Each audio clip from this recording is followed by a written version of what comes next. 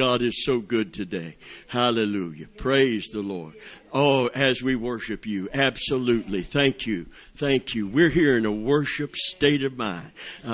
Billy Joel wrote a song about mellowing out probably after several drinks. He's had alcohol problems, just about all those folks have. Amen. But he said, I'm in a New York state of mind.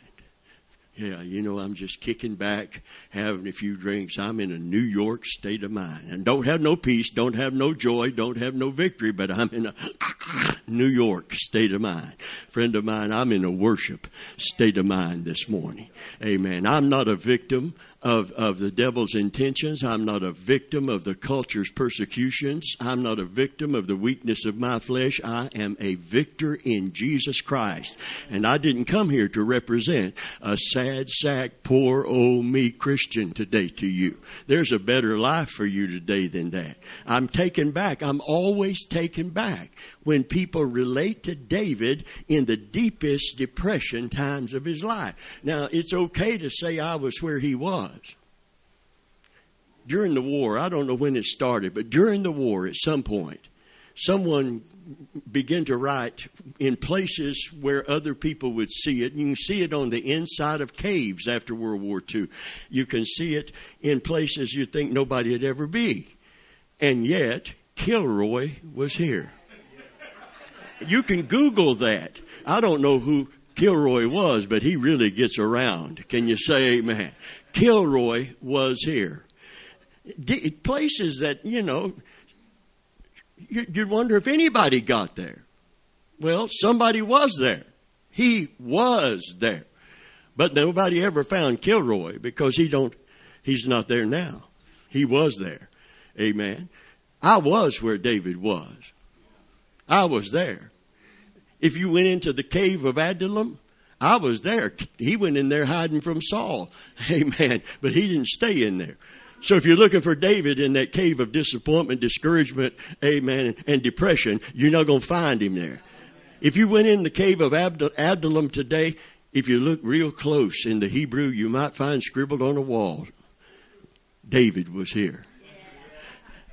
But that's not where he is, and that's not where he stayed. In fact, because he was in there and he had victory at one time, all the people that were depressed and in debt and just at their wits' end and at the end of their rope, they heard he was hiding in that cave. Not very good security, by the way. They heard David was in that cave, and they went into that cave, and David taught them faith in God. And when he came out of that cave and they came out with him, guess what they became? Those defeated, depressed people. David's mighty men of valor. And if you want to Google that sometime, you'll find people doing as much as David ever did. Amen. And just feats of faith to show that God is no respecter of persons, but he is a respecter of faith. And he taught them how to believe God in that cave. Amen. I've been in that cave, and I have trusted God in that cave. And God has brought me out of that cave. David said, I was in the horrible pit. If you get in the horrible pit, turn on your flashlight and look on the wall. David was here. Can you say amen? But did he live in that cave, in that did he live in that pit? Did he stay in that pit? No, he lifted me from the miry clay. He put my feet, he established me. He didn't leave me on the side. See, most Sunday services are talking to people that God lifts out the Sunday before and they slide back in. Slide back in. Slide back in. Well, God doesn't lift you up and leave you on the edge. God lifts you up and puts your feet on a rock. Can you say amen? He establishes you. After you've suffered for a while, he will establish you. Praise God. Hallelujah. Amen. And then he put a song in your heart. I appreciate what you put up on the web. It was so beautiful, the story of the young boy that drowned. And his mother said when they brought him out of the water, his dad rescued him, said he was blue and he looked like rubber because he was gone. There's no life in him. 2 nurses began to give CPR, but there was no life in him. He's blue. He's not breathing. There's no heartbeat. And they begin to pray out loud, and they begin to sing. What? They begin to sing. Wait a minute now. If he comes back to life, if God hears the prayer, if God comes through, then there's a reason to rejoice. But you don't rejoice before anything happens. Yes, you do. If you believe that God is faithful, give him some credit for being faithful. If you believe he's all powerful, give him credit for being all powerful. At midnight, they were going to kill him the next day. But at midnight, Paul and Silas prayed, and the Bible said they prayed loud. They were getting really loud praying, but they were not crying in despair and defeat. They were crying out to a God they knew was listening. And then because they knew he was listening, they began to praise him in song. What a witness to all those people looking at this blue boy, amen, that's like rubber laying there, amen. And the paramedics came and life came back in him. Hallelujah. And he's giving God the glory. They're giving God the glory. But what happened in the Old Testament happened right there on the beach when people pray and sang praises unto God. Amen. If you're down and out today, you need to get your praise on. Oh, Brother Venable, I don't feel like praise. I didn't ask you how you feel. I asked you, does he deserve it? If he deserves it, you need to override your feelings. Your feelings are flaky. They are not to be trusted. Can you say, man, besides we walk by sight and by faith and not by sight. Hallelujah. Praise God. And the Bible said they prayed at midnight and sang praises unto God. They sealed their prayer with praise. Hallelujah. And the Bible said everybody in the prison heard them.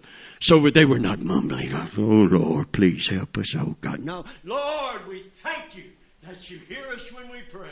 In fact, we're going to praise you right now for that. And while they were praising God, not while they were praying, while they were praising God, the whole place shook. Hallelujah. And the doors popped open. Oh, not only their doors popped open, but everybody, can you imagine? Everybody. I used to minister in the city jail, and they would open all the cell blocks to let people come to the Bible study, every one of them. So the good, bad, and the ugly came in there, and they all didn't come to learn the Bible either. Some of them smoked pot in there because they knew there's nobody watching. Nobody was looking in that holding cell. They I don't know if they had the cameras on, but if they did, they didn't care. I know that because we had a bad fight, and they had to mop the blood up off the floor. So I've been where you are, and it's not fun. Amen. I'm glad to get out of that place. Listen to me. They prayed and sang praises, and all the doors opened to all the prisoners. And the jailer came and fell down, and he said, they're going to kill me because I'm in charge and all the prisoners are going to escape. Here's something. It's a nugget to me. And you know what he said? Disciples said, we're all here.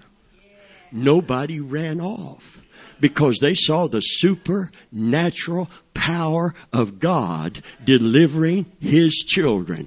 And they said, listen, we're not going nowhere. Friend, if God's people ever get set free, if God's children ever get the victory, if God's children ever get set free, people are going to sit up and take notice. If you're a sad sack, nobody's going to notice that because they're sad sacks too. Amen. If you're in a defeated state of mind, ain't nobody you won't stand out in the crowd. They're all in a defeated state of mind. That's why they're drinking. That's why they're partying. That's why they're toking up and shooting up, because they have no peace. They have no joy. Amen. But this is our heritage. Hallelujah. As the children of God, no weapon formed against you shall prosper. This is the heritage. This is your birthright. Hallelujah. Amen. Hallelujah. Glory to God. Amen. No weapon. You are not victims of anything. You are a victor in Jesus Christ. Hallelujah. But you got to begin to not look at yourself as a victim. Too many victims. Every time I see people high-fiving David when he's in a hole, I want to tell him he didn't stay in that hole. You can't high-five David. You can't fist bump David until you get out of that hole and get established in God and start singing his praises. Hallelujah. He put a song in my heart. And the humble, not the virtuous, beautiful humility. But this is the crushed by life word. I am crushed. And we are.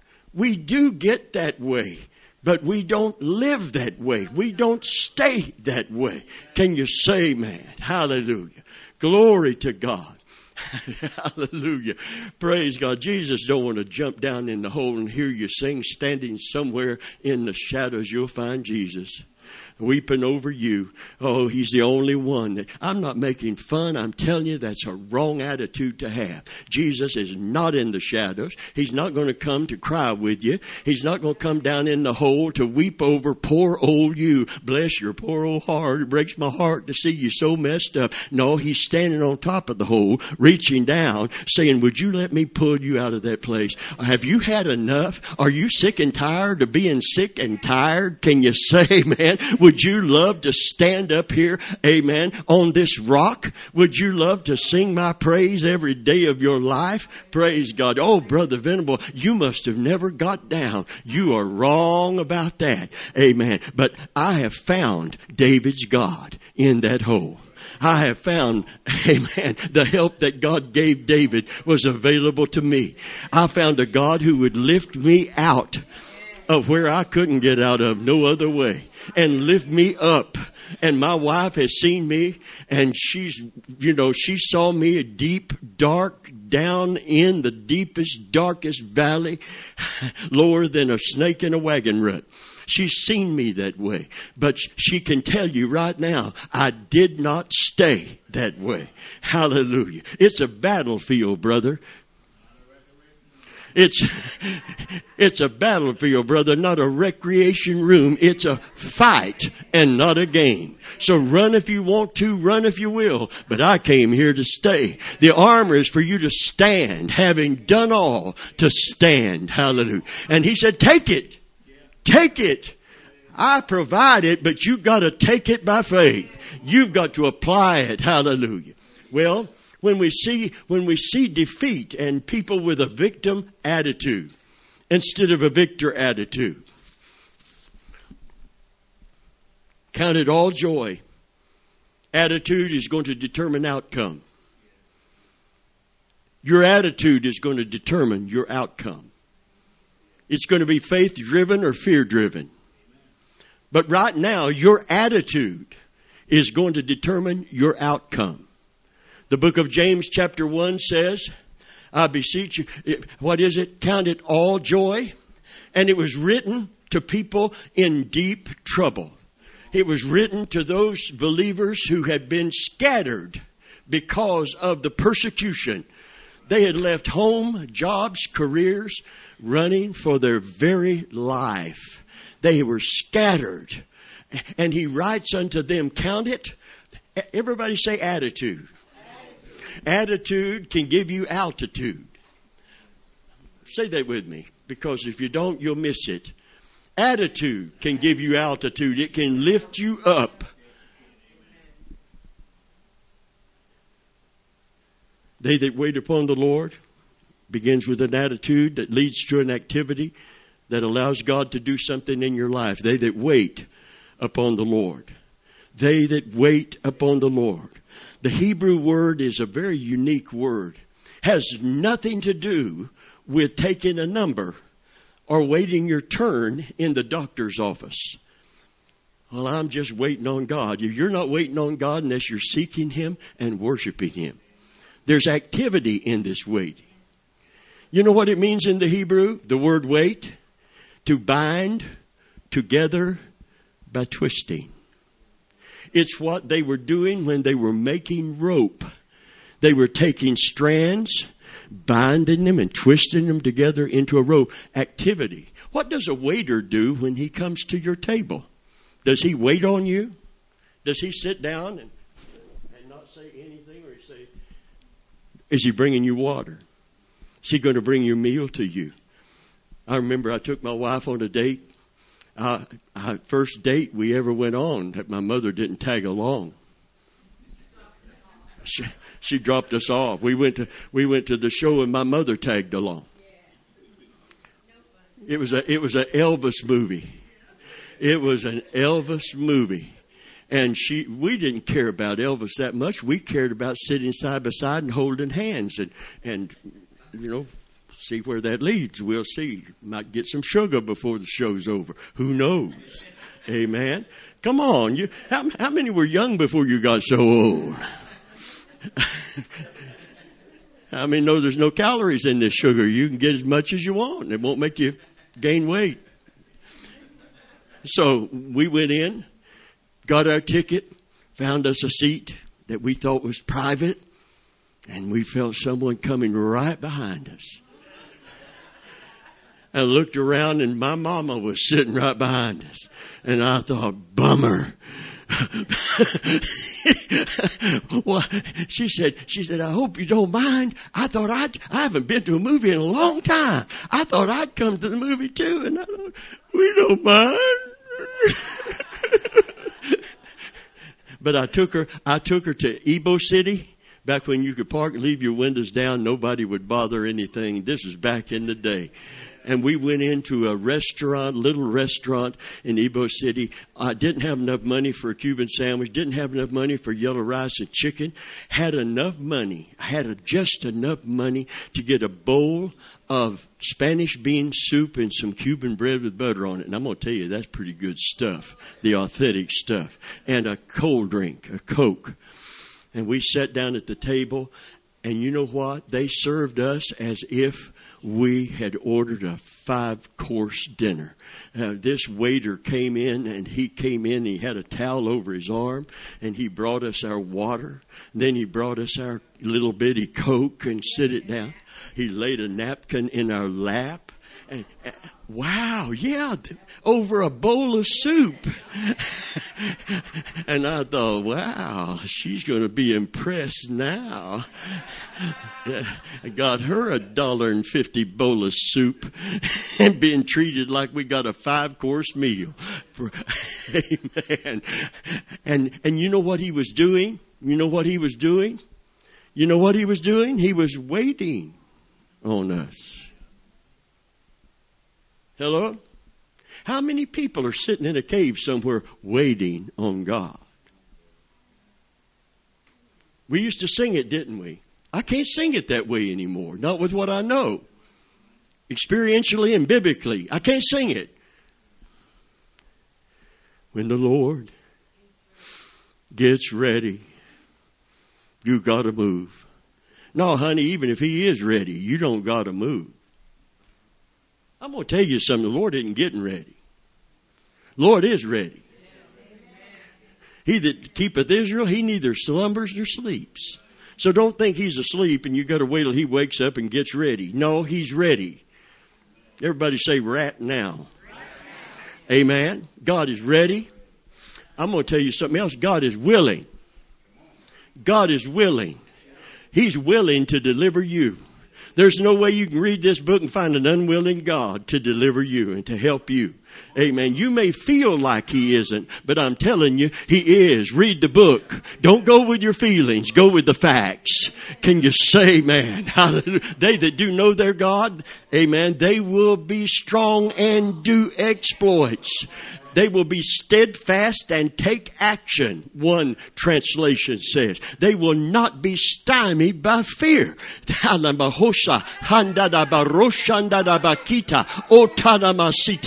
They will not be victims of the enemy or of their persecutors. They will be victors through Jesus Christ, and they will bring him glory and they will bring him honor when they sing his praises instead of singing the blues. They hung their harps on the willow trees. What kind of willow trees? I'm glad you asked. They earned a title, didn't they? Weeping willows. Why did they call them weeping willows?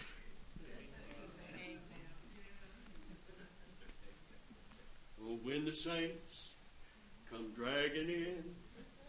No, it's not because y'all got here a little late. You didn't come in that way. Don't take it personal yet. Take it personal a little later on. Amen. Hallelujah. They hung their harps. They went down into Babylon as captives, and they hung their harps on a willow tree. And they were known for their victory, known for the faithfulness of their God, known for their worship of God. And as soon as they got down into Babylon, the first thing they asked him, we would hear a song from thee. What? We would hear a song from thee. Because they were notorious. One of it wasn't Tertullian, but someone in his era that chronicalized historical about this new movement in the New Testament. And in the Old Covenant, there were those people who wrote about these Hebrews. And it said you had never known what joy was in any celebration for anything until you go to one of the Jewish feasts. By the way, just to run it by you, there was more feasting than fasting. Now, we probably need to do more fasting than feasting in our day with all our, food that we have available to us. But I'm telling you, this was not a beat down, beleaguered group of people. These were people in a covenant with a holy, covenant keeping God, and they knew it. And when they knew it and they were right with Him, they rejoiced in Him. And they rejoiced in such a way that they were notorious for their songs of praise. Hallelujah. You could hear them a half a mile away praising God. And so when they got down into Babylon and said, these are those people. Oh, man. I heard them one time. I went to visit my friend, and they were having a feast in that city. And I heard them. We would hear what from you? Oh, let me tell you something. Not only would the world like to see some victory out of those who claim that their God is the true and living God, but God would like to hear His own kids giving Him some praise from the heart. Amen. God would love to hear your voice this morning praising Him from a heart full of gratitude and love for Him and confidence in Him. Oh, but here's the logic of the victimized people. Here's the logic. How can we sing the Lord's song in a strange land? Well, how could they sing the Lord's song in prison at midnight with no evidence of any deliverance anywhere? The same way they could. I've often wondered what would have happened if they had repented and knew it was their own folly and foolishness and sinfulness and stubbornness that got them taken into Babylon. It wasn't God's unfaithfulness. Someone said there's a reason for everything. And sometimes the reason is we're stubborn and stupid.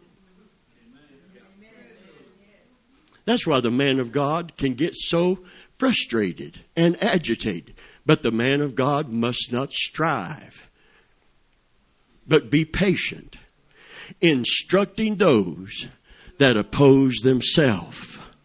Now see what's so frustrating about that. We can blame it on the devil all day long. But we've been given power over all the power of Satan.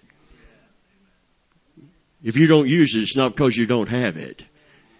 It's because you don't stir up the gift that you have. You don't apply it by faith. Amen. So we can blame the devil. I was going to do this for God, but the devil. Phooey on the devil. If you're going to do something for God, God's got this. God's got you. God's with you. Your armor's to stand with. You don't want to cry on your sword. It'll rust it. You don't want all those tears on your breastplate dripping down. Amen. God wants to do something today. God really wants to do something. If you're not right with God, you're opposing yourself. Don't blame the king of Babylon for it. Took them 70 years to figure this out. It would have been far better to have Brother Venable come and teach them something. But they had Jeremiah and they had Isaiah. Come back to me and I'll come back to you. Hallelujah. Your own stubbornness, your own folly. That's the reason There's a reason, all right, but it isn't that God's unfaithful. It isn't that grace isn't sufficient. It isn't that the Holy Ghost has lost any power. It's that God's people have an attitude that I'm a victim. I'm just a victim of circumstances. Let me tell you about the circumstances and this victim attitude. The attitude has to change before the circumstances will change, or before God will change the circumstances. The attitude has to change. I want you to not leave here in a New York state of mind or a Tampa, Florida state of mind. I want you to leave here in a Jesus state of mind. Hallelujah. I want to be able to encourage you in the Lord. I want you to get mad at the devil and mad at your old crazy flesh. Mad enough to kill it. Mad enough to kill it. Brother Vimble, you don't know what I've been through. That's not the issue. I keep telling you, you're focused on what you're going through instead of who promised to lift you out of the hole you're in. Can you say amen? My dad used to sing it. I was lost and undone without God and His Son. When the Savior reached down for me. When He reached way down for me. Can you say amen? If He has to reach way down. If He has to reach, you remember the song? If He has to reach way down, Jesus will lift you up. If He has to reach way down, Jesus will lift you up. Looking, everybody look up, look up. Looking. Oh, He's not up there, so look back down now. Can you say amen? He's not up there. No, He's not up there.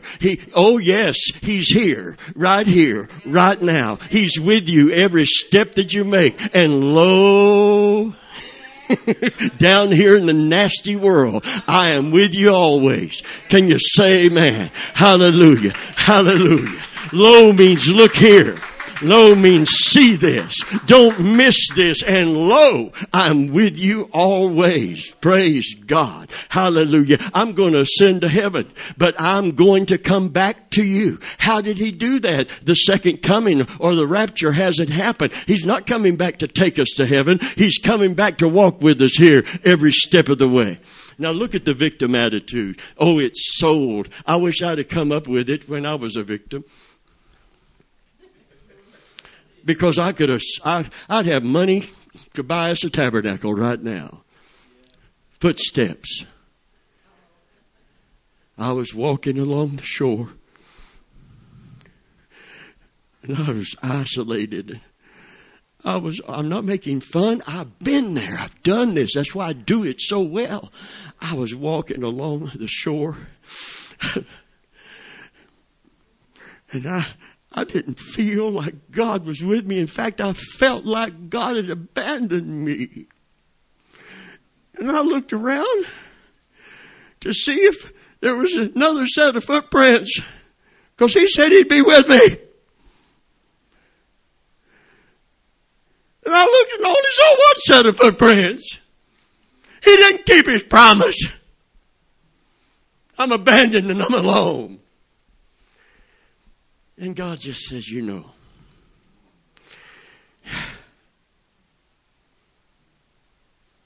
He speaks to him and says, what? Do you know why there's only one set of footprints? Because all this way, I've been carrying you.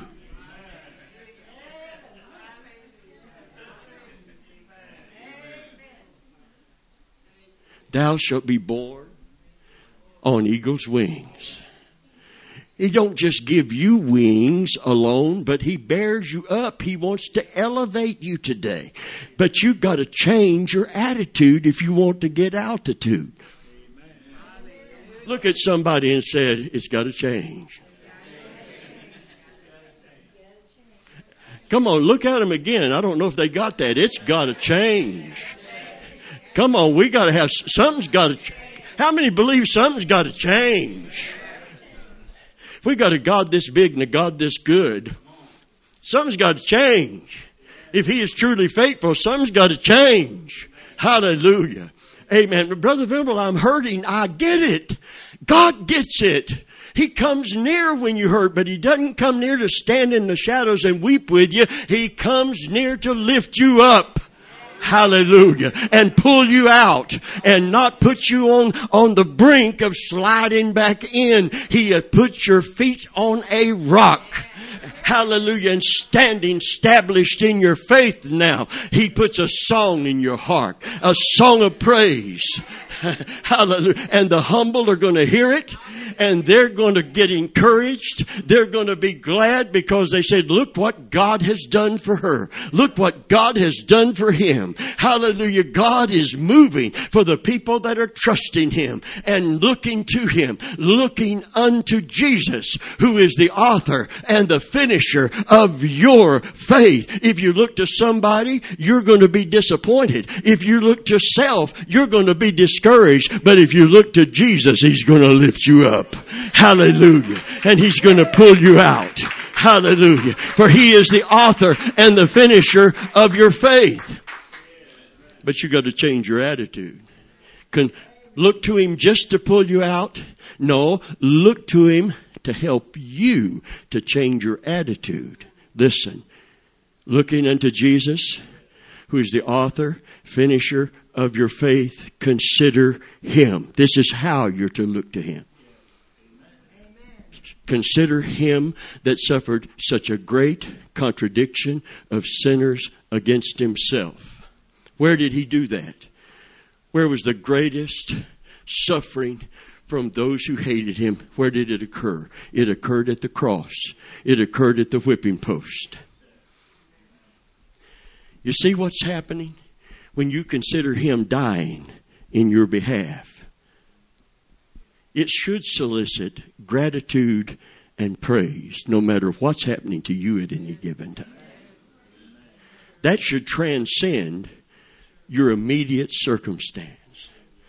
When I just think about me, I get the poor old what? The poor old me's. But when I think about Him dying in my behalf, there's no room for self-loathing, no room for self-pity, no room for that depression, no room for that. I had it. It gave me a nervous breakdown to the point that I would have been hospitalized with physical problems. When they prayed for me, a man prayed for me in a meeting full of senior citizens. Don't write us off just because we got a little bit of gray up here. Amen. Or a lot, depending on where we are. I don't use anything on mine because I deserve some honor after all this time. And the Bible said the hoary head is to be honored. So bring it on. As long as I can keep some hair, I'll take any color it comes in. Amen. Amen. Just let me keep some of it. Thank you. Although I would look good in a toupee. Mike rolls as I roll eyes. Trying to age gracefully. God has been good to me. God has been good to me. God has been good to the Venables. God has saved my son, sealed him with the Holy Spirit. I know I'm going to live with him forever. Praise God. Brought him back home before he took him home. Thank God for that. I got to see it. And the devil is a liar. Hallelujah. And it's not just his pants that are going to be on fire either. Can you say amen? Amen. Listen to me carefully. God has a victory for you. But we've got to get this victim attitude. Do you see the shift? Looking, run with patience. You never quit running. You run with patience. The word patience, again, is not the word take a number and wait. I want to clarify that. The word patience here is perseverance. How do you get answers from God? Listen, you got to change your attitude. Well, I knocked, nothing happened. Well, did you keep on knocking? No, nothing happened. Why bother keeping on knocking? Jehovah's Witnesses keep on knocking. You turn off the TV, turn it down so they can't hear and crunch, get down, and they know you're in there.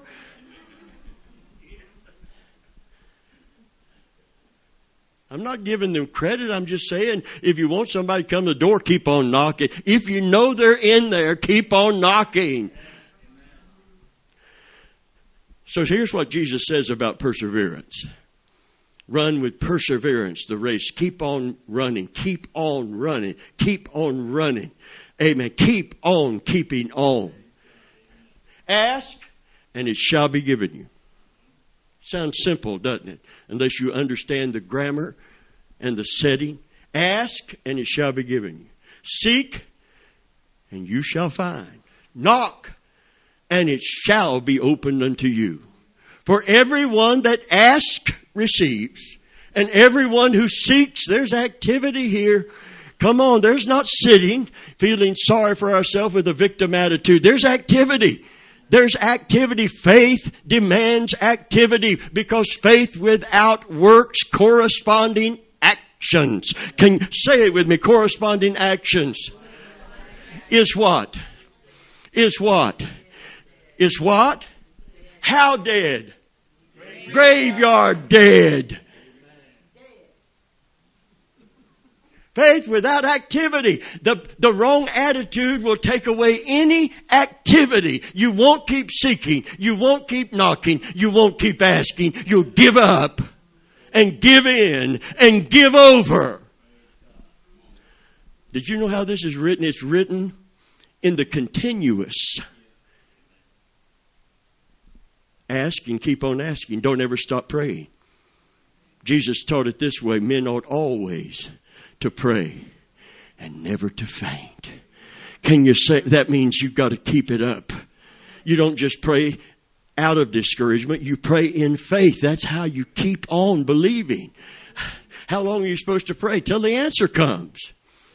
That's why the Bible said in Hebrews chapter 10, beginning with verse 32, it talked about the suffering and the persecution of Christians in that time, just like in this time. And what did he tell them? He said, you have need of patience. This kind of patience, not the kind of sitting down doing nothing. This persevering faith. Everybody say this persevering faith.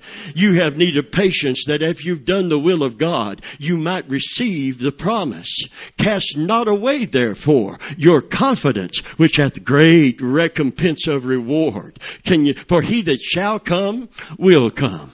If you don't give up, God is not going to fail. And the devil knows he can't stop God from coming and manifesting the answer. So he has to work on you. He has to work on me. And he loves to do it. He loves to do it. I'm here today as a spokesman for God from the Word of God to elevate you and to elevate me in the process. I'm not going to preach something that brings me down, because it's going to bring you down. I'm not going to preach what frustrated me on the news this week. I know preachers that do. They said, boy, Sunday I told them. I thought you preached what frustrated you. I'm glad I wasn't in that service. I get enough of that from the news media and from the politicians and from Lord knows what else.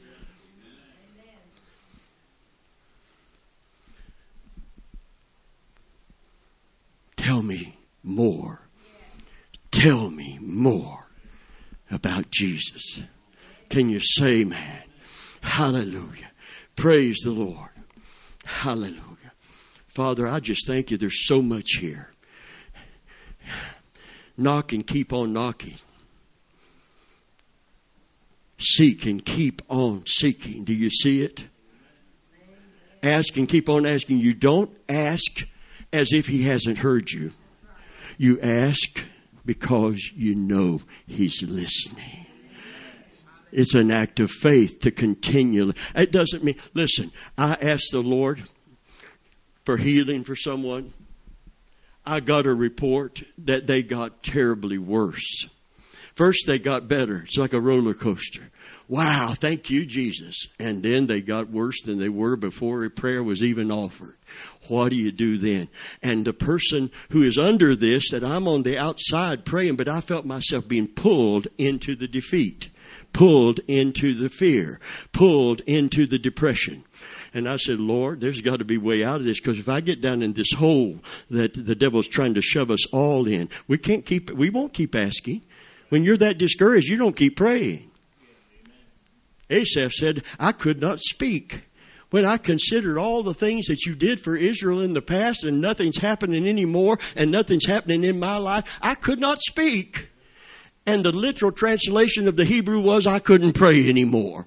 It felt like prayer was useless, so why bother doing it? Bother doing it because prayer is never useless. Prayer is powerful and the devil knows it. So he wants to discourage you. He wants to discourage me. And I said, okay, I've asked you. And the Lord spoke to me. And I'm glad I can verify it in the Word to you today. So you know it's not just me. He said, do you believe I heard you when you prayed? Yeah. I said, Lord, I know you heard me when I prayed. I've come that far in God. I know you heard me when I prayed. He said, then what should you be doing instead of asking me again as if I didn't hear? I said, I should be thanking you for the answer. And he didn't talk this way, but I could almost hear him say, well, duh. Come on, when you going to do that? If you know that, oh, but I feel, oh, but they said, oh, but the prognosis. Forget the prognosis. Forget they. This is about him. This is not about them. A preacher of a mega church years ago had a major heart attack. They put him in the hospital. And I'm going to tell you, I was in there with my wife, you know, and those people are grim. They do not want to give you hope because they don't want to see your hopes dashed. They're going to tell you everything that can go wrong. They operate by Murphy's Law. Anything that can go wrong will go wrong. Come on, you know how they are. Oh, we operate. We'll wait and see what happens. I hope we don't get sued and something goes wrong. There's so many things that can go wrong. And the anesthesiologist, I prayed for a lady's daughter, went in for an appendectomy, and she was just fine because she was in about 18 years old, feeling vim and vigorous. They're going to just take care of this. I'm going to go home. Everything's going to be fine until the anesthesiologist came in. Anesthesiologist come in and told her, you know, that just so you know, in case you don't wake up, we want you to know there's risk involved anytime you go under. And now she's realizing, you mean I could die? I'm 19. I'm 18. I can't die. Yeah, you can. And suddenly there's a phone call. Pastor, my daughter's really scared. Could you come and pray with her? Absolutely. I'm glad she's scared. She needs the Lord. I'll come right down. First thing I'll pray is for her salvation, and then that she'll have your peace, Lord, to go in this surgery. Amen. Grim. Negative. Scary. Oh, I'm so glad I know Jesus. I'm so glad I know the Lord. When my wife went under the knife, and I got to hurry, but when my wife went under the knife, I was so proud of her faith. She's she's just a normal human being, believe it or not. Being married to me all these years, you'd think she'd be Supergirl, but she's just a normal human being. She goes through things too, and she's in there getting ready to be taken, and the doctors are standing around, the anesthesiologists, the surgeons, this team that is going to open her up and stop her heart and do some stuff and restart it, and she's getting ready to go in under the knife. And she looked up at me and she said, I'll see you on the other side. That means if I wake up, okay, I'll see you on the other side of surgery. If I don't wake up and there's complications, I'll see you when you get to heaven. But I'm going to see you on the other side. That's peace. That disarms fear immediately. Can you say amen? Hallelujah. Well, when she woke up, she was in a world of pain. And they can't give you a whole lot of stuff because you've just been through open heart. Your heart is not really fully, it's still recovering. Everything from the shock. And she's in some agony. And I went in and I prayed. And then I told her, I said, honey, if there's any way that I could, I would take your place. But I did put this, what do they call it? There's a word for it, and it's a good big word. If I could use it, people think I'm really smart, and I just can't think of it. There's a caveat. I'll take your place for 1 hour.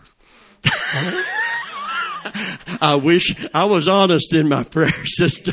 I said, if I could take your place for an hour, I'd do it.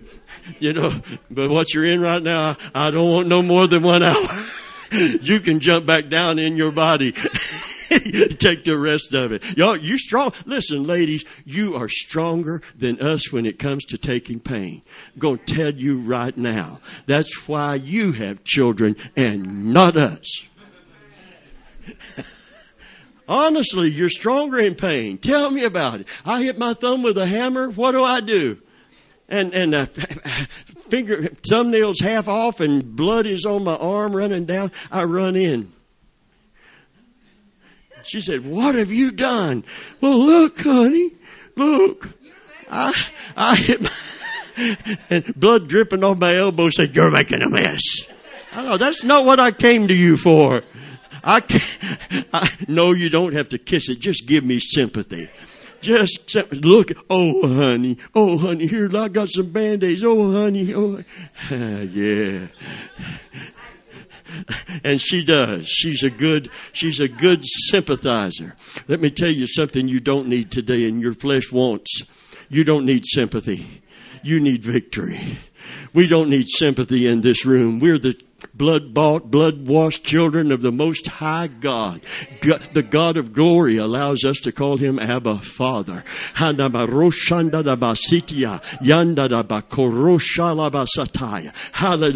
We have a promise. No weapon. You're a covenant person. No weapon. Not the devil's, not your weak flesh, not your persecutors. No weapon formed against you will prosper. This is the heritage of the servants of the Lord, and their righteousness is impeccable. Their righteousness is of me, saith God. It's not something the devil can dismantle. It's not something the devil, he can get you to do it, but he can't do it. Where are your accusers, woman? When I forgive you, it doesn't matter who's pointing the finger at you anymore. What more shall we say to these things? It's a drop the mic moment. Can you say amen? What more shall... Yeah, this is a sure mic. It costs a little bit. I don't drop it on the floor, but it's a drop the mic moment. What more? Paul said, listen, let's shut up the accuser once and for all. Let's shut the devil up once and for all. What more shall we say to these things? Are we going to argue with him? No, we are going to drop the mic. Hallelujah. It is Christ that died. It is God that justifies. It is Christ that died. Can you say amen? Hallelujah. And has been risen from the dead for your justification. Justification is a forensic term. It means you have been acquitted. There is no one that can, who shall lay anything? Oh, I'm on shouting ground. Who shall lay anything? Who shall bring any charge, hallelujah, against God's elect? It is God that justifies. It is Christ that died. Yea, who is risen from the dead for our justification. Oh, glory to God. Hallelujah. Oh, we got to get a bigger building so I can run around it. Hallelujah. Hallelujah. We got to get a change of attitude. My brethren, my beloved brethren, count it all joy when you fall into divers, many different kinds of tests, temptations, knowing this, that the trying of your faith worketh patience. Let patience by changing what? Your circumstance or your attitude? We don't want to change our attitude. We want God to change our circumstance. Well, God could do that, but you'd never change your attitude. And after a while, you'll be right back in the same circumstance. Hello? Amen. Through the circumstance, God gets your attention. I mean, no, God gets your attention when you're in deep trouble. You find time to think about him. You find time to maybe say a little prayer. My dad used to tell me, because he was in that victim mode, and I had to lift him up constantly. Amen. I felt like one of those. What's the good jack called? The one with the hydraulic. I felt like a hydraulic jack. Every day I had to get that weight, because he got into fear. He was deep into that fear, and I had to lift him up, and I was glad I could do it, but he never was able to stand. Never was able, because he got on the wrong foundation to begin with. He wasn't even sure of his salvation after all of those years in church. If you're not sure of your salvation, there's a door for the devil to disqualify you from every promise of God. But if you're sure of your salvation, what more shall we say to these things? If God be for us, who? You can see the attitude change from victim to victor. Who, hallelujah, shall be against us and prevail? Hallelujah. Now that you're washed in the blood, now that you belong to Jesus, now is the accuser. Who shall lay anything? There's one that'll do it day and night to the charge of God's elect. Can you say, man, listen, now is our accuser cast down that accused them before God day and night, and they overcame him by the blood of the Lamb and the word of their testimony, and they loved not their life unto death. Their devotion to him. Listen to me carefully. Hallelujah. He loves you so much today. But if you don't change your attitude, you will never change your altitude. You will stay down in the dumps instead of being lifted up. Thou shalt be borne upon eagle's wings. Listen, they that wait upon the Lord. Is it Isaiah 40 or 41? They that wait upon the Lord. They that wait upon the Lord. You know who came to our table? A waiter. To bind together by twisting doesn't mean to sit as a victim and hope God will do something about your circumstance. It is to continually persevere in seeking him and worshiping him. Does he change your situation immediately? No, he changes you.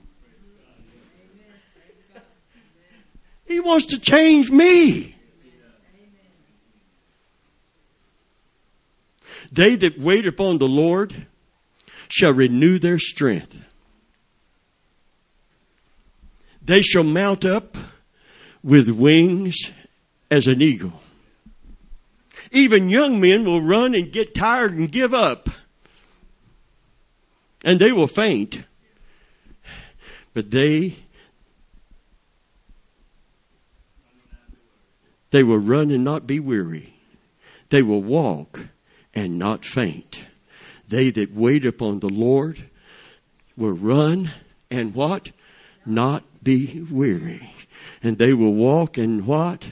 Not faint. Now, see, my whole song list had to change when I got rid of the victim thing. And I looked for Christians that had victory and couldn't find many. And I thought, well, we're birds of a feather.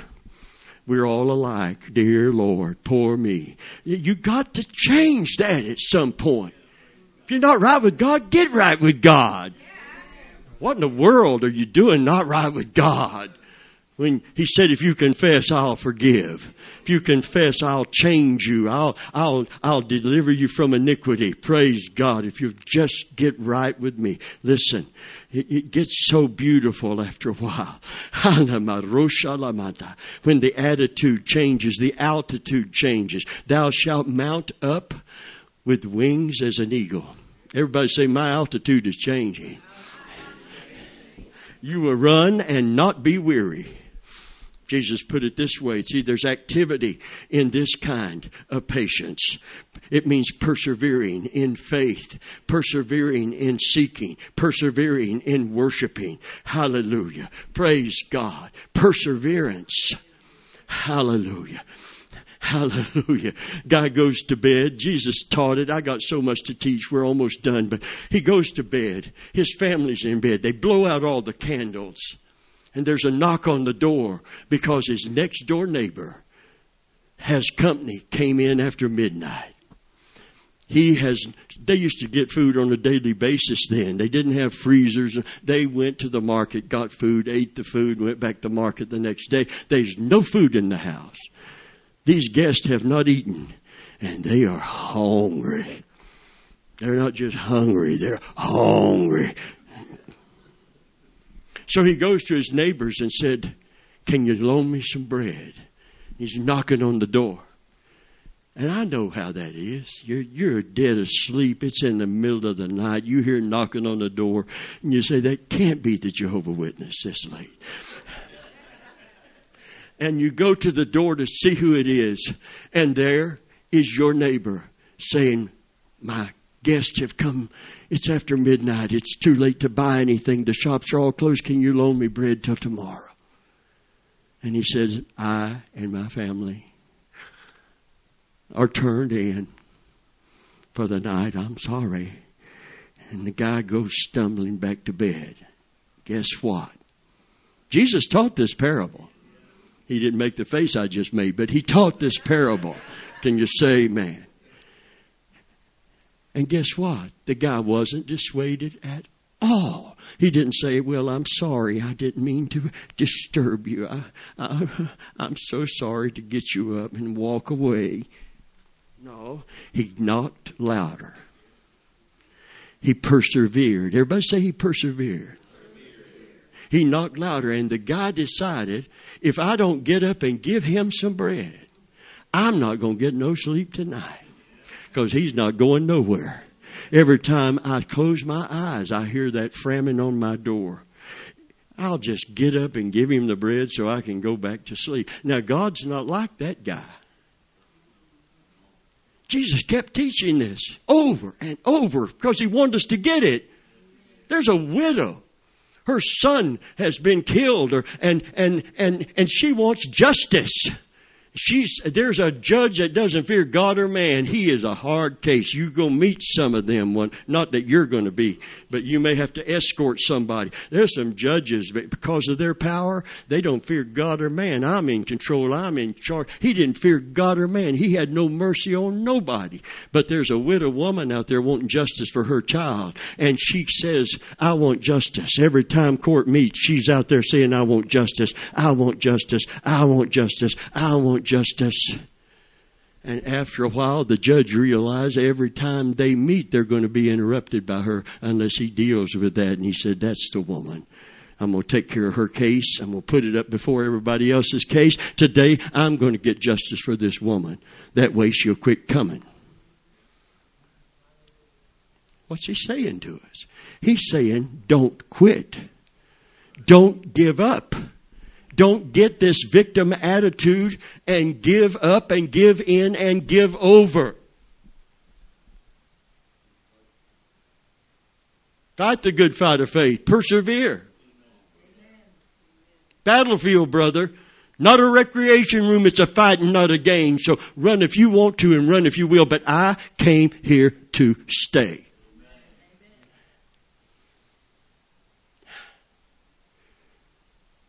Because of her importunity is the word used in the New Testament. And because of that man wanting bread's importunity. That's what patience means when it's perseverance. Importunity. The room is crowded. Jesus is teaching. I visualize a room maybe twice the size of this. It's a house, and a big room in a house. You can't squeeze one person in that door. But there's a man who needs to be healed and delivered. His friends take him to the door. They don't open up a way to let him through. Jesus doesn't stop teaching and say, "Hey, let that man through." Does he? He doesn't, does he? He's God incarnate. He knows they're coming. He knows they're standing out there. But he's not saying, "Oh, make it easy. Open it up." Because if the door isn't wide open, they'll just get discouraged and go. No, he didn't do that. He waited to see what they were going to do. Importunity. He waited for importunity. They said, we can get him in. We're not going to give up. We're not going back. They put ropes on his stretcher. They climbed on the roof and hauled his hide up onto that roof. They tore a hole in the roof. And Jesus still hasn't stopped teaching. I'll tell you, a Pentecostal preacher preaches on. A spirit-filled preacher don't let nothing fluster me. My daddy told me he went to a tent meeting. He said there was a guy preaching. Said he got a full head of steam about halfway through his sermon. It was a tent, and they had 100-watt bulbs strung. And they wasn't LEDs either. They were the full incandescent 100-watt bulbs. It got hot under that tent, all those 100-watt bulbs. And he said bugs came from everywhere around them bulbs. Said there's a big old black beetle bug flying around. And said that preacher got to preaching, and you've heard people preach like this. I'm not making fun of them. They've got a full head of steam. They have to breathe. They have to breathe, but they're talking so fast they don't stop to breathe. So they said, Jesus said that he would come, and they're breathing in. And he said he would do blah, blah, blah, blah, blah. And he blah, blah, blah, blah, blah. And he went, as that beetle was flying by and sucked him right down his gullet. Now the beetle is stuck right in his throat. He's stuck in his throat, but he's under the anointing. And you know what happens? Instead of stopping everything and hacking and coughing up the beetle, that would interrupt the service. And I'm anointed. I'm really going at it now. I can't stop this service to hack up no beetle. He goes, swallows him whole. And says, well, I got him down, and went right on preaching the sermon. I use that a lot to let people know, now you know you're really under the anointing. Jesus didn't stop. He didn't break stride. They're tearing the roof off. They tear a gaping hole in the roof, a hole big enough to let a paralyzed man down, or a man who couldn't get off the stretcher. And they start lowering him down. And when they get to the point of lowering him down through the roof to get him to Jesus, Jesus says, it says of Jesus, and when he saw the man's and the people with him, agreement, when he saw their faith. Saw their faith. You could see faith. Yeah, because faith without works is dead. How dead? Graveyard dead. But faith and corresponding actions. Faith involves activity. Hallelujah. Praise God. When he saw their faith, because it took faith to do that. Faith that Jesus would respond to them if they could just get him in his presence. They were not going to be deterred. When he saw his faith, their faith, he healed the man. The miracle occurred. Can you say, man, the people that came and saw the crowd and walked away didn't get nothing. But the people that showed importunity got the miracle. See, God is telling us patience is not sitting down. Listen, the devil he'll have you not only doubting God, he will have you in your heart accusing God. I don't know why God delivered her and won't deliver me.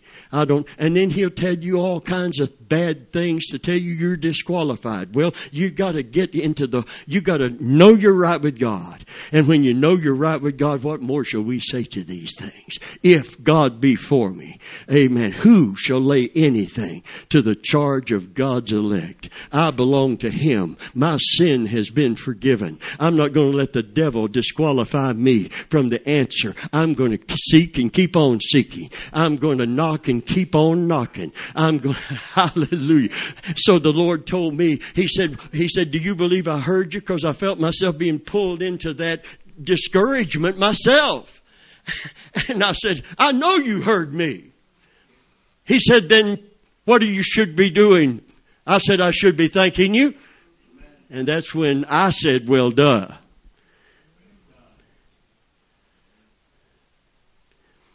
Willie would say it this way, keep it simple, stupid. Right? Is that his saying? We acknowledge our flesh and there's no good thing in it. God doesn't talk to us that way, but we deserve that kind of talking to sometimes. Importunity. It's all over the Bible, but it's not in many believers' lives. Seek Him how long? Till He come and reign right, till He come. You have need of patience, perseverance, that after you've done the will of God, you might receive the promise. Hallelujah. You're going to receive it if you don't faint, if you don't give up. But you got to keep on seeking. Hallelujah. Hallelujah. Seek Him till He come and reign righteousness. For He that shall come and will not tarry. It's all a matter of timing. I called the man that was in that deep discouragement with his family as deep as he was. And I told him, He that shall come will come. I quoted that scripture to him. You have need. Persevere. Don't give up now. Don't give up now. Don't give in now. Now's not the time to throw in the towel. Can you say, man, the fight isn't over. Glory be to God. Until we give up, the fight is on. Devil can't stop God. He that shall come will come. And in His timing, He won't tarry either. Can you say amen? So it's a matter of His timing. But they that wait upon the Lord shall renew their strength. They shall mount up with wings as eagles. They shall run and not be weary. They shall walk and not faint. Though the fig tree shall not blossom, there's no cattle in the stalls. Though there be no fruit upon the vine, yet I will trust in my God. I will joy in the God. Oh, I will joy. I will joy in the God of my salvation. What happens? Did He change the circumstance? No, He changed the prophet. He said He will make my feet like hinds' feet. He will make me to make progress on my high places of persecution and testing and responsibility. Can you say, man, He changes me, amen, that I am able to stand on these high places instead of slip back down into those holes. Let's finish with James chapter 1. We got to find a stopping place because there ain't no stopping me right now. It's all over the Bible. Situation after situation after situation after situation. You will find me when you seek after me with all of your heart. Hallelujah. Not all of your impatient, quick to give up attitude. Change the attitude, change the altitude. Say it with me again. Change the attitude, change the altitude. If you're going to mount up, you got to change your attitude.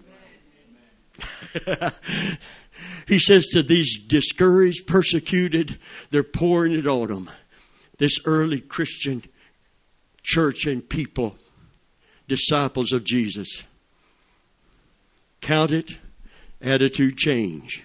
Count it all joy, mathematical term. Count it all joy. When you fall into diverse temptations, this is not temptations just to commit some sexual sin or to commit some murder or commit some sin of the flesh. This is the testings that come through persecutions. This is the testings that come when people fail you, when people hurt you, when people come against you. This is those testings. It's a form of temptation. Count it all joy when you fall into all kinds of testing. This is the revelation part that you got to know. Knowing this.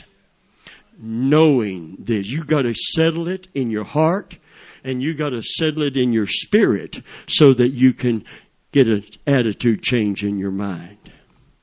He will establish, strengthen, and settle you. Can you say amen? Hallelujah. Count it all joy when you fall into diverse temptations, knowing this, that the trying of your faith worketh patience, perseverance. Let patience, perseverance have her perfect work. You know what one translation says? I like to paraphrase, but it's very accurate. Practical, personal. Don't always try to squirm out of your trouble.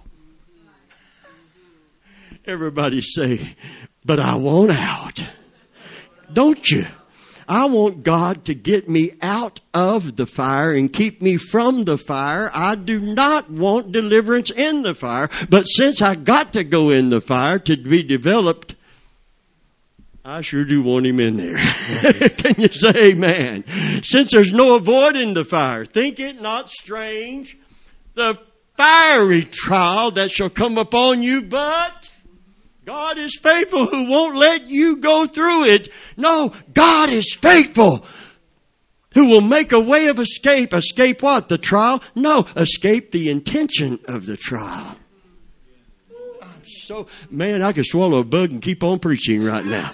Can you say, I'm serious? I mean, this is, come on, I'm serious about this thing. Amen. Let's put this in context. When I see escape, I see get away. Get out of it. But let me put it in context. Think it not strange, the fiery trial that has come to try you, as some strange thing has happened unto you. But God is faithful, who will not allow you to be tempted above that you are able to bear. I'm not able to bear anything. They asked me, do you want Novocaine? No, just go ahead and drill it. I'll take the pain. No, give me that Novocaine. And if one shot, I can still feel even pressure. I don't even have to feel pain. If I can feel your thing pushing on it, give me another shot. In fact, don't give me a shot at all. Put me under. I remember I went in to have molars removed, and I went in and the dentist came out with a tray, and I saw a hammer, a stainless steel hammer. And I saw something that looked like a chisel, stainless steel. And I could just see him doing that to that molar to break it up, to get all the pieces out. And I saw these tongue-looking things, and I saw this thing he's going to cut the gum with. And I looked over at that tray, and they come with my shot. It was an oral surgeon, and I was going to be put under. And I'm not big on shots, but I wanted that one. Bring it on. Bring it on. And they gave me that shot and said, Mr. Venable, we're going to give you a shot now. And I thought, you better, I'm out of here. I'm going to jump off this table and run through all of you. I done seen what's about to happen to me. They gave me that shot, and they said, start counting backwards from 10. And boy, I felt that shot kicking in, and I was grinning. I thought, you wake me up when you're done. I don't care what you do to me as long as I'm not here while you're doing it. You get done, use all that equipment on me, stitch me up, give me a shot then, amen, in the gums, and then wake me up when it's over. And I remember I said 10. 9. I said it with a grin too, because I knew I was going out. 8, 7. Oh, God's perfect number. Yeah, it worked too, boy. Number 7, I never got to 6. I was gone. The next thing I knew, I was leaning back in an easy chair where they had placed me. And I heard a nurse saying, Mr. Venable, Mr. Venable. And I was in so deep, and I was so happy that I knew it was behind me. I could hear that voice saying, Mr. Venable. But I was so comfortable. And they started shaking me. Mr. Venable, time to wake up. Time to wake up. Now that's my idea of escape. Can you say, man? If he's going to make a way of escape, knock me out. Wake me up when you've defeated my enemies. When there's nothing for me to bear, just wake me up when it's all behind me. And I'll go home. No, no, no. You don't grow like that. Amen? You don't grow like that. Tribulation worketh patience. Patience experience, and experience hope, and hope maketh not ashamed. Hallelujah.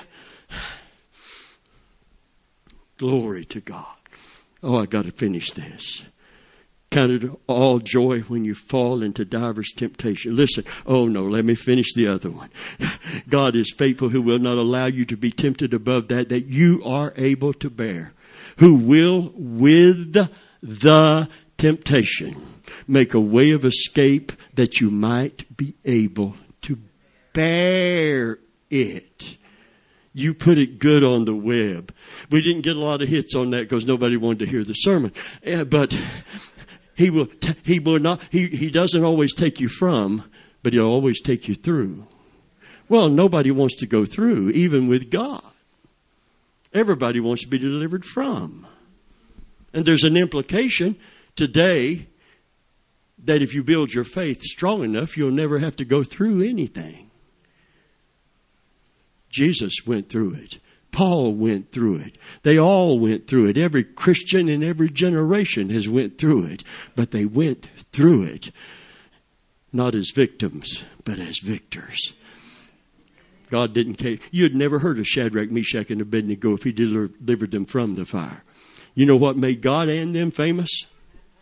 Because he delivered them in the fire. Can you say amen? Somebody give God praise today. Hallelujah. Finish James and we will be done. We're getting our money's worth today. Listen. Count it all joy when you fall into divers temptations, knowing this, that the trying of your faith worketh patience. Let patience, means cooperate, trust God through it. Let patience have her perfect work, that you may be perfect and entire, wanting nothing. Because if God can't develop this perseverance in us, we're not going to stand in faith long enough to see the answer and to receive the promise. Be ye followers of them who through faith and patience inherit the promise. You don't stomp your foot, say, give it to me, or I'm going to give up. No, you take a stand and say, Lord, I'm trusting you for it, and I'm not going to move until it occurs in my faith. Can you say amen? Are you getting this today? Count it all joy when you fall into divers temptations, knowing this, the trying of your faith worketh patience. Let patience have her perfect work, that you may be perfect and entire, wanting nothing. He that lacks wisdom, we're not changing the thought. This is not general wisdom. This is not the wisdom in Proverbs. This is wisdom about trials and tests as a believer. How many know we need wisdom when we're tried? Wisdom is knowledge rightfully applied. Say it with me. Wisdom is knowledge rightfully applied. Knowledge. It started with knowledge, didn't it? Knowing this. And then how do you apply that knowledge? You say, Lord, I don't know when. I don't know why this is happening. I don't know when it's going to change, but I know that I'm going to be changed through it, and I know that you're going to bring me through it. So I'm applying that knowledge to this trial, and I'm going to persevere. Hallelujah. And I'm going to sing your praise on Sunday like nothing's wrong. Even though my heart is broken, it's not about my broken heart. It's about your broken body and your spilled blood. And I will not withhold my praise from you. And I know something about my broken heart. You're a healer of the brokenhearted. There's oil and wine for my wounds, but I can't stay home and pout. I have to get in your presence where there's fullness of joy. Can you say amen? Hallelujah. Praise God. Any man lack wisdom? This is the context of trial and testing. Let him ask of God that gives to all men liberally and upbraideth not. But let him ask in faith, nothing wavering. For he that wavereth is like the wave of the sea. Everybody say, a victim of his circumstances. Driven by the wind and tossed. Let not that man expect to receive anything from God. That's why there's so many defeated people. They don't trust God. They accuse God. And they think that's going to get God to come through. No, it's going to disqualify you from the answer. Satan has won the battle. Satan has won the battle. So anytime you see David in a hole, you're going to see a whole bunch of people saying, yeah, that's me. I'm persecuted. I'm a victim of God's unfaithfulness. They won't say it in those words, but in their attitude, that's what they're saying. I'm a victim of God's unfaithfulness. I'm a victim of other people's unkindness. They don't love me. They don't understand me. I'm just a victim. And if that victim attitude doesn't change, they will never be a victor. Attitude has to change for God to elevate you from that place. Count it joy means an attitude is changing before altitude occurs. Lift me up above the shadows. Plant my feet on solid ground. Can you say amen? Hallelujah. There is lifting up in the Lord. Did you get something out of this teaching today? Praise God. It's important. It's important. It's important.